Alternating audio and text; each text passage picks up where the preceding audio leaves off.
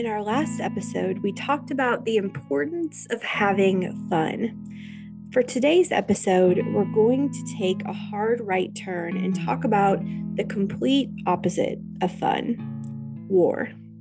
Simply put, war is hell. We've talked about the war in Afghanistan on this show, but never the Vietnam War. And today we hear from Mark Moyer, author of the legendary 2006 book Triumph Forsaken, which covered the Vietnam War from 1954 to 1965. Today, January 10th, he has released the second book in this trilogy, Triumph Regained, which covers the pivotal years of 1965 to 1968 in the war. This book is heavy, both in subject matter and in actual weight. It is 720 pages long, but it is a remarkable account of these years in the war, told in such painstaking detail that you feel as though you are there. We talk about so much in this episode, from how Vietnam has largely been misunderstood and in the shadows, to the draft, to Americans' support for the war or eventually lack thereof. It's a conversation you won't want to miss if you're a student of history or not. Let me tell you a bit about Mark. He is a graduate of both Harvard and Cambridge. He holds the William P. Harris Chair in Military History at Hillsdale College, with former academic appointments at the U.S. Marine Corps University and Texas A&M University, just to name a couple.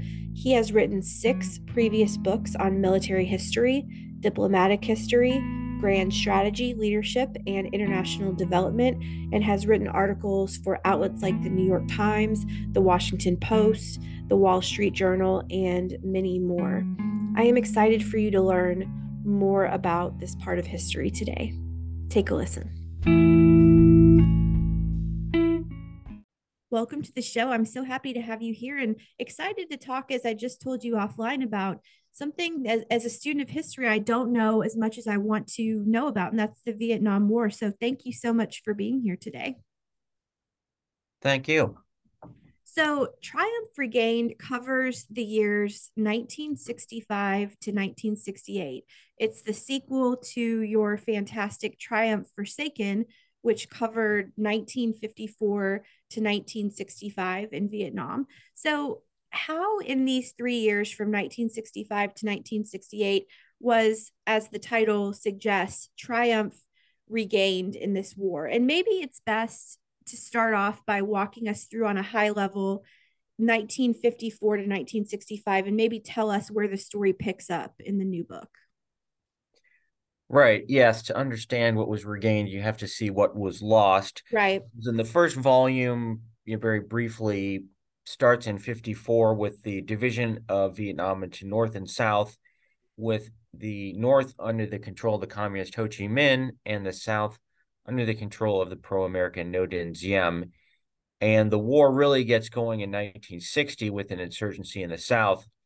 And I argue that after some initial stumbles, the South Vietnamese government actually got its act together in 1962 and was doing very well in 1963, when suddenly a calamitous coup took place, which the Americans actually helped precipitate. And it turned out to have the opposite effect of what was hoped. And so the war goes downhill rapidly starting the end of 1963. So the remainder of Triumph Forsaken goes up until the middle of 1965.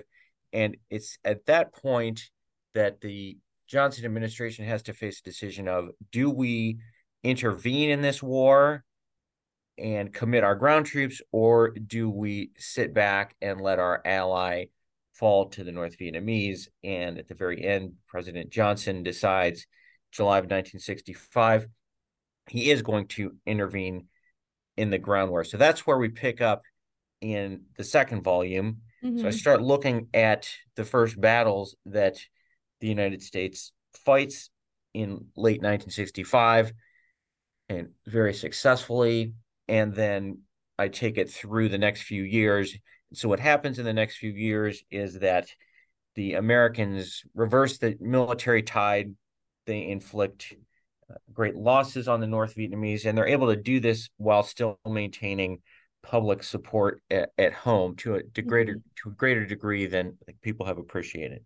Well, absolutely. And that was probably one of the most revelatory parts of the book is so I was born, I'll, date myself in a young way, which I don't often feel young anymore. I'm 36, but I was born in 1986. So I was not alive during this period. And from what history will tell you is that it feels as though the war was never supported, right? And that it never had public support. But and we'll talk about this in a minute, but how I learned through your book that really the support continued through the end of 1968, which is surprising to me. And again, we'll touch on that in a second. But again, on a high level, because this book is 720 pages, so there's a lot here. But on and listeners, read this book. It is fascinating. I mean, you feel like you were there in the conflict. But what made those 3 years of 65 to 68 pivotal in the Vietnam War? Because the war lasted 20 years. So the what was it about these 3 years that were so pivotal? Well, first, it was the turning of the military tide. And, when American troops first get there, no one's exactly sure how this is going to turn out because the Americans haven't faced the North Vietnamese ever before. And the North Vietnamese have been faring very well. But American technology, firepower, and the courage of American soldiers uh, turns things around and does so pretty rapidly. And um, the full details of that haven't really been known either, which is one of the main points of the book. But we now know from North Vietnamese sources that I have not been cited before just how effective American weaponry was.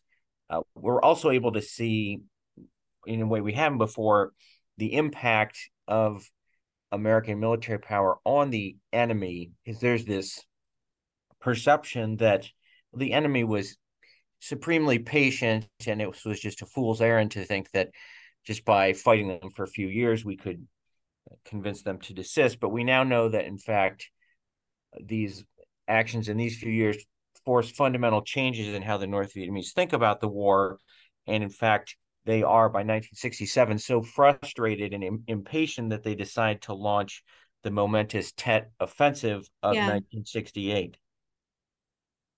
And tell us, for those that might not know what the Tet, of course, I do now because I've just finished your book, but the Tet Offensive was huge in this time. So can you explain what that was?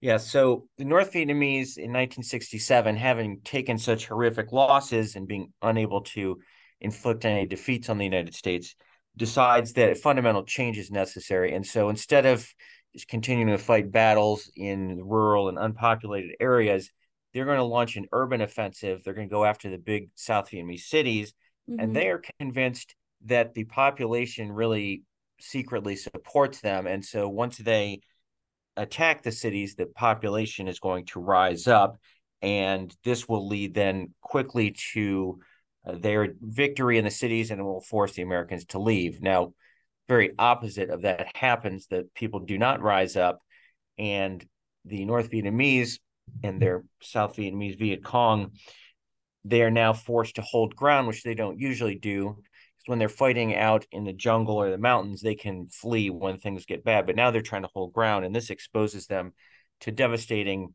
American and South Vietnamese firepower, and they take horrific losses. Mm-hmm. You know, again, I'm a student of history. I really think that Vietnam is misunderstood. And what I really appreciated about this book is that it really reframed the conflict for me. I think many would argue that Vietnam was a so-called failure because we did not emerge out of it successful as maybe we did in World War II, for example. But you say not so fast, and hence the book's title, Triumph Regained. So, can you kind of walk our listeners through that? Because I think you show that there actually were more gains in this conflict than maybe we give it credit for. Yeah, that's right. And it's also worth looking at from a broader perspective. This is a Cold War struggle, and this is not just a local conflict, but part of this great struggle against communism, which we now know, especially in hindsight, to have been disastrous for humanity in a variety of ways and also harmful to U.S. interests. And so the project in South Vietnam, I think, is in many ways similar to what we saw in South Korea. Mm-hmm. And the U.S. is supporting allies. And it's worth remembering, too, that President Kennedy, when he gets involved, he's looking at a number of countries in the region as to where the U.S. should make a stand. And he sees South Vietnam as a place where the people actually are willing to fight. And so there really is a legitimate and valid ally there that is strongly anti-communist in many respects. And so, as I said, we're making progress early in the 60s, and then things go awry, but the stakes are still very high. And, as I argue in the book, the events in Vietnam during this period have ramifications well beyond Vietnam, and most especially in the country of Indonesia, which Mm-hmm. the end of 65 goes through this cataclysmic coup that ultimately is extremely beneficial for the United States.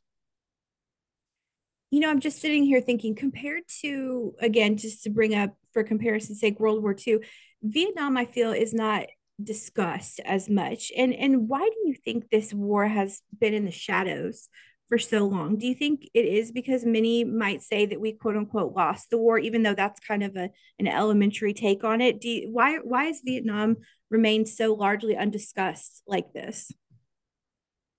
That's an excellent question. You have to look, I think, at what's going on during the war. And as I mentioned in the book, in 1967, you have a sudden shift in elite opinion, not the public as a whole, but college campuses in particular. There's this sudden turn against the war, and this is driven by changes in the draft that put more college age students on the line. And you also have a generational change with the baby boom generation coming into college campuses. And so my belief is that the turn against the war among much of elite opinion is driven more by the draft than by what's actually going on in Vietnam, because a lot of these same people were supporting the war until this happened. And so I think this whole generation of baby boomers that did not go to Vietnam were invested in proving that this was a bad war, because you don't want to skip the draft if it's actually a good war. Yeah, and yeah. and that's guided, I think, and misguided a lot of information. And Huh. they for a long time were more vocal, but now, once it became clear that communism was really not so good, they've kind of quieted down. And the Americans who served in Vietnam are just they've never really had a strong voice, which is one of the reasons I wrote this book. That's so fascinating. That is an incredibly interesting point. I want to quote, I love quoting authors to authors, and I find this passage from the book just really revelatory, and it puts me in. It helps me get to know better the men of this time period. So I want to read this passage really quickly. It says, the young men of the 1960s had been reared on America's struggles, sacrifices, and triumphs in World War II. As boys, they had found role models in the movies of John Wayne and Robert Mitchum, the books of Audie Murphy and Richard Tregesis, and the stories of fathers and uncles who had fought in Europe or the Pacific. They had spent holidays watching veterans parade down Main Street wearing uniforms and medals that testified to patriotism and manliness. Many of them volunteered for the military because they considered it a duty and an honor for a man to risk his life for his country. That sentiment was particularly strong in the West and South, owing to the high esteem for the military among the descendants of frontiersmen and Confederates, though it could also be found in regions where martial culture was less in evidence. Among the young men who were not excited enough about automatic weapons and jungle combat to join the armed forces voluntarily, some entered the military through conscription, which had been introduced in 1940 and had continued at reduced levels during the periods of peace before and after the Korean War. So that's ending your passage. So conscription, or the draft, is, as you said a moment ago, how did the draft play into Vietnam and how it was perceived? I know you started to touch on that, but I find this very interesting. Yes, well, if you look at the elite campuses again, which I think is where most of this tumult unfolds, there's actually pretty strong support for the war initially. And it's only in 67 when the rules changed. Basically, what happens is they get rid of exemptions for going to graduate school. So up until this point, after your undergraduate time, you could go to graduate school and avoid going to Vietnam. And I think again that caused a big shift. And I think you see in the baby boom generation, the parents of that generation had fought World War II, and they were expecting that by raising their children in this unprecedented affluence, that there would be a renewed gratitude. But as I think we see throughout history, sometimes if you give kids too much, they become spoiled, and so I think we see a bit of the spoiled brat syndrome in that this generation, which again had unprecedented affluence, is less interested than its predecessors in patriotic sacrifice. Now, that's not true of all of them, and a lot of baby boomers do go into the military and do fight in Vietnam, but you have this massive cleavage within the baby boom generation, and the baby boomers who don't go to Vietnam, become the dominant voices in journalism and academia and the media, and so they are the ones who largely will write the history of Vietnam in the decades that come. Right. Because the people that write history are the people, the people with the loudest voices are the people that write history, right? And That's so right.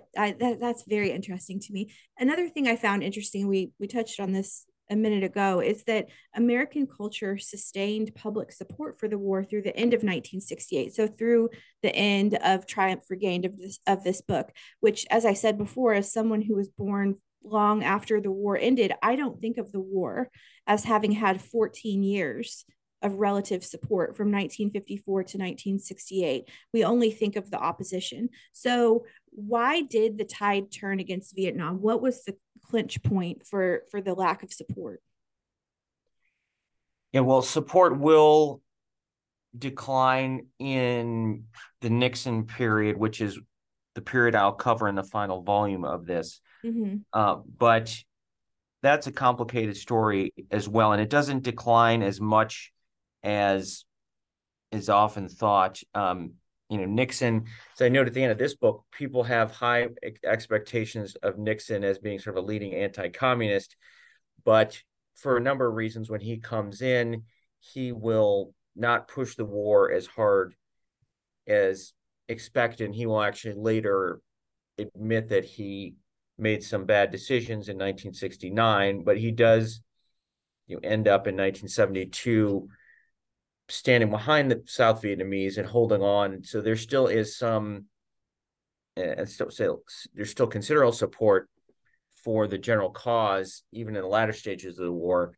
But you do have Watergate is a watershed moment in all of this because it will take away much of Nixon's power and empower those who are against him, and they will try to use Vietnam as a weapon. Mm-hmm. But even in the latter part of the war, there's a lot of misconception about popular opinion, and Vietnam veterans, I think in particular, were distraught and appalled at the way that the United States ultimately abandoned South Vietnam in 1975. And I speak to a lot of veterans, and they are very pleased when historians take a more realistic look and look at the facts rather than a sort of predetermined conclusion about what happened. So, Triumph Forsaken, the first volume, was published in 2006. I've got to know, as a fellow writer myself, did it take the full 17 years to write Triumph Regained? I mean, as I mentioned, the book is over 700 pages and is just such a massive undertaking of research for you.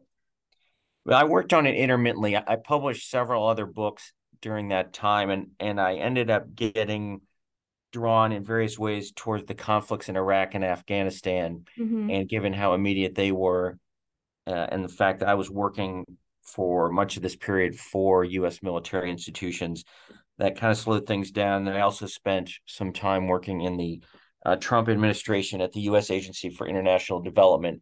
But it has been a very long and lengthy process. And the first volume, I spent about 7 years and had more time then than during the subsequent period. But I've concluded after writing a number of books and reading many others that the quality of a book depends on how much time and effort you put into it. And this being such a controversial topic, I wanted to be extremely thorough in the research. And so the footnotes are very lengthy and extensive.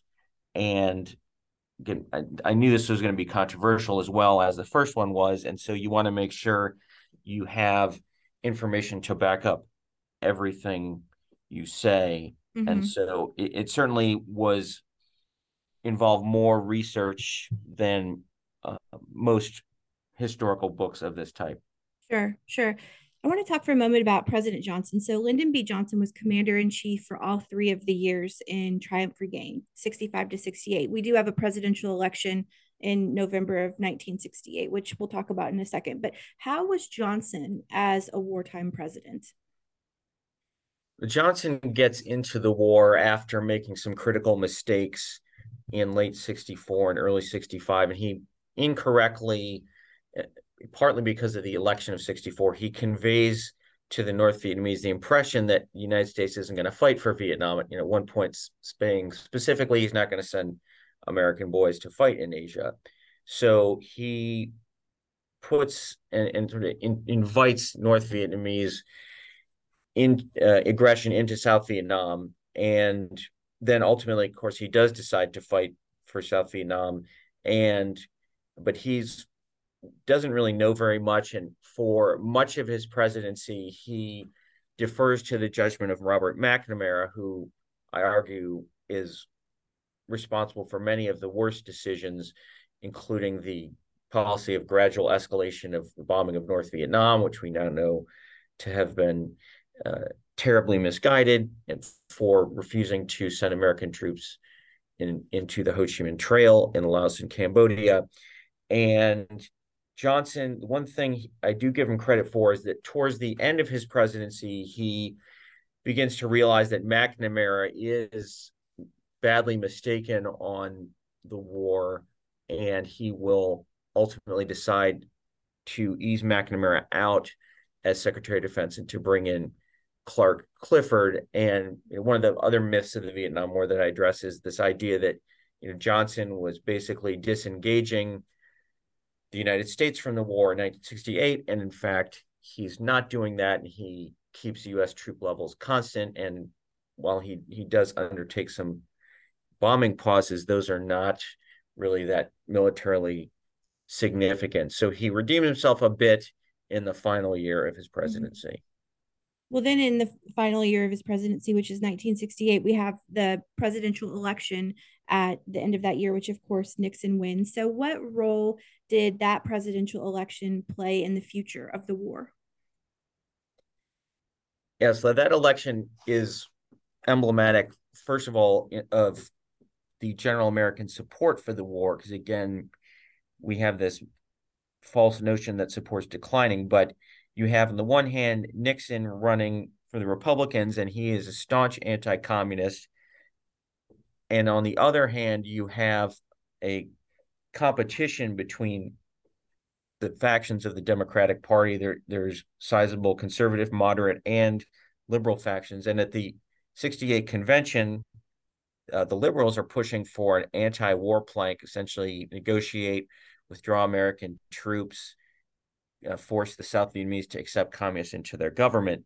But that actually does not gain traction with most of the party. The moderates and conservatives of the Democratic Party oppose it, and Hubert Humphrey, the nominee, ultimately refuses to accept that liberal platform. So both candidates are in favor of continuing the war. Now, they're both interested in downsizing American involvement over time and turning more of it to South Vietnamese. But there is this commitment to staying in Vietnam. There is not really much sentiment for a rapid withdrawal because people recognize there's Cold War stakes. Abandoning its ally would lead to great trouble in the region and also undermine American credibility as a superpower as a whole. So this is a tough question, but you are the expert here. So what do you think is, at the end of the day, the most misunderstood part of Vietnam. What do we as modern American culture get wrong about this war? I think the biggest mistake is to misrepresent America's South Vietnamese ally as some sort of corrupt reactionary problem. Certainly, there's corruption. There is oftentimes autocracy, although they do also hold some elections. But the comparison I like to draw is to the other two main conflicts that the U.S. gets involved in Asia during this period. One is that within China, which then becomes China versus Taiwan, and then in Korea, North versus South Korea. Both Taiwan and South Korea also had governments that were autocratic at the time and were accused of corruption and had various other problems. But if you look today at Taiwan and South Korea, they are vibrant, prosperous democracies, far more prosperous and democratic than China and North Korea. And I think we would have seen the same in South Vietnam because the United States promotes a model of development that is much superior to what China and the Soviets were able to offer. And we're fortunate now that South Korea and Taiwan are our biggest allies, or among our biggest allies in the region. And I think, as I said, South Vietnam could have been the same. And I think they get unfairly maligned because certain people are so invested in the notion that we should never have been in Vietnam. Mm-hmm. It's all so fascinating to me, and we don't talk about history enough on the show. We really should more, and just books like this compel me to no end. I just couldn't put your book down. And as we wind up our time together, I found this passage deeply interesting. It was one of many that I found deeply interesting and marked. It reads: Colin Powell, who served 2 tours in Vietnam and later became the first Black American to serve as chairman of the Joint Chiefs of Staff and Secretary of State, recalled that the military appealed to him as a young man because its meritocracy and indifference to racial and ethnic identity provided Blacks unparalleled opportunities for advancement and leadership. You could not name in those days another profession where Black men routinely told white men what to do and how to do it, Powell recounted. So I find that such an interesting take, juxtaposed with everything going on in the United States in the 1960s. Can you speak to Colin Powell's words there? Yes, it was, especially in the early part of Vietnam, considered the most egalitarian institution. And we do start to see some problems emerging very late in this period in 68. There is just the start of what will become greater racial tensions within the military, which are driven by what's going on at home and push for Black separatism and all the difficulties that come from that. But the military, is able ultimately, I think, to rebound better than that. And, until recently, I think was still considered a model of racial integration. It's only in very recent times where we've seen this resurgence of identity politics that I think we're starting to see some more serious problems emerge because the political left has tried to introduce things like critical race theory into the military and to go back to judging people based on their color and who is and who isn't a privileged group. And so I know there's great concern within the military today about the harmful impact of trying to um, return to a period where racial identity is a significant part of how we view people in the armed forces. You mentioned this briefly a minute ago, but I want to confirm it. So obviously Vietnam did not end in 1968. We can't expect a third book covering the rest of the war until 1975. Is that what I heard you say earlier? Yes, that is correct. So that's what I'm working on now. And again, as I said, it, the to get to the same level of quality I've had in the first 2 books, it's going to take a lot of research. So it's not going to be out, quickly, but it will come out once I've been able to complete that research. Mm-hmm. And this when I first started this, I thought I could do it all in one volume, the whole war, but That I would have found, been like a 2,000-page book.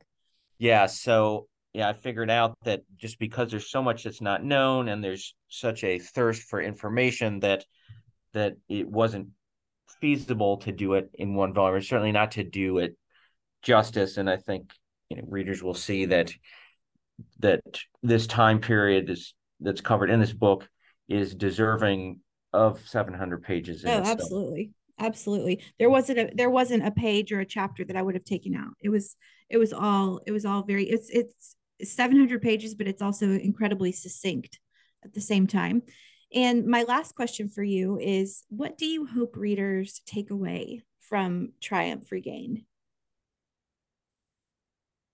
Well, there's several things. I think probably first and foremost, I want them to understand that this was not some sort of fool's errand and some sort of crazy idea that had no merit, and that the war was, as John Kerry once put it, the biggest nothing in history. I think that it's worth understanding that it was a worthy cause, that there were some missed opportunities, uh, but that the United States generally acquitted itself well, which I think is especially important to Vietnam veterans and their families. People lost loved ones Yeah. in this conflict, so that they understand that this was worthwhile in many respects. And it's also important to Americans in general, because we conceive of our identity based in large part on our history. And so if we want to view ourselves as in a positive light and something that we want to invest ourselves in the future, it's good that we understand what has been done well by Americans as well as what's been done poorly. And it's certainly some of the Americans in this don't come across very well. And I think in general, we as a country are never going to be perfect, but at the same time, it's important to know when Americans have achieved important things and have committed themselves to noble causes, and not just focusing on the negative aspects, which is what many people in this country, I think, nowadays are doing. Mm-hmm. Well, there's about 1,000 other questions I could ask you. And listeners, if you're compelled, as I know that you no doubt are, Triumph Regained, the Vietnam War 1965 to 1968 is out January 10th. Thank you so much for being here with me today. Well, thank you very much for having me.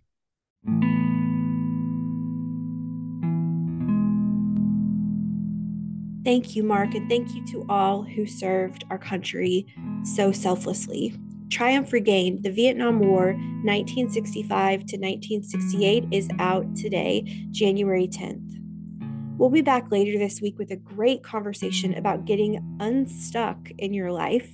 And next week, we have ESPN's Stephen A. Smith on the show to talk about his memoir, as well as a fantastic conversation about making our relationships better. So much good that you won't want to miss. We'll talk soon.